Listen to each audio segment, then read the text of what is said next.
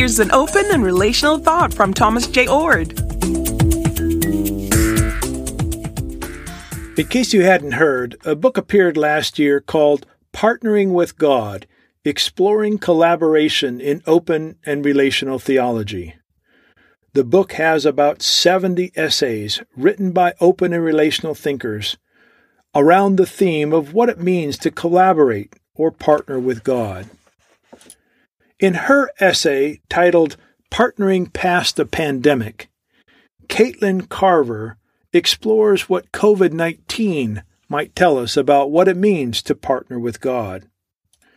She notes the difficulty with thinking that we will ever get back to normal. First of all, she says, the obvious problems with the idea of getting back to normal is that so many people will never know normal as the phrase seems to imply. They can't retreat to the winter of 2019 and know again their loved ones in the flesh who were victims of the virus. More broadly, though, says Caitlin, the word normal is deeply problematic as a generalization. Even in its appropriate contextual settings, it's a fluid concept. The current implications of this term point toward nothing less than regression, denial, a coping mechanism par excellence that not only masks a festering hurt, but also willfully assents to triviality, a halting of the creative advance that thus fails to create beauty and yield novelty. This is in part, says Caitlin, because there's no space to invite newness among long-tired experience, reruns without the benefit of a new gaze. Because some seek actively to go back, not to make new, but to reclaim the old, they begin to look very much like stagnation, a state clearly valued as an evil described by the process theologian Marjorie Suchocki. Then Caitlin turns to the opposite perspective. That is, that the presence and partnership with God has been interwoven with the entire human experience of this global trauma.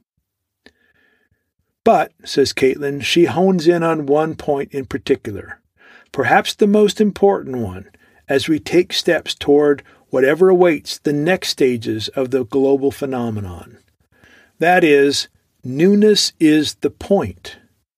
This is what it means to partner with God, when the stakes are high, but the means are limited. That's because creativity is never absent, as it characterizes in many ways a default state of being. Even the most stringent of limitations do not negate the capacity for some contrast in relation or the availability to cultivate the creative advance. It merely changes the scope and alters the shapes the creative advance can take, what it can become. Caitlin concludes with these words, "The way forward is not to cling to what we lost, but to honor it, to embrace what we are and what we have to be in relation, in order to become something novel, with the potential to mean multitudes." For more, see the Center for Open and Relational Theology or Dr. Oord's website, thomasjoord.com.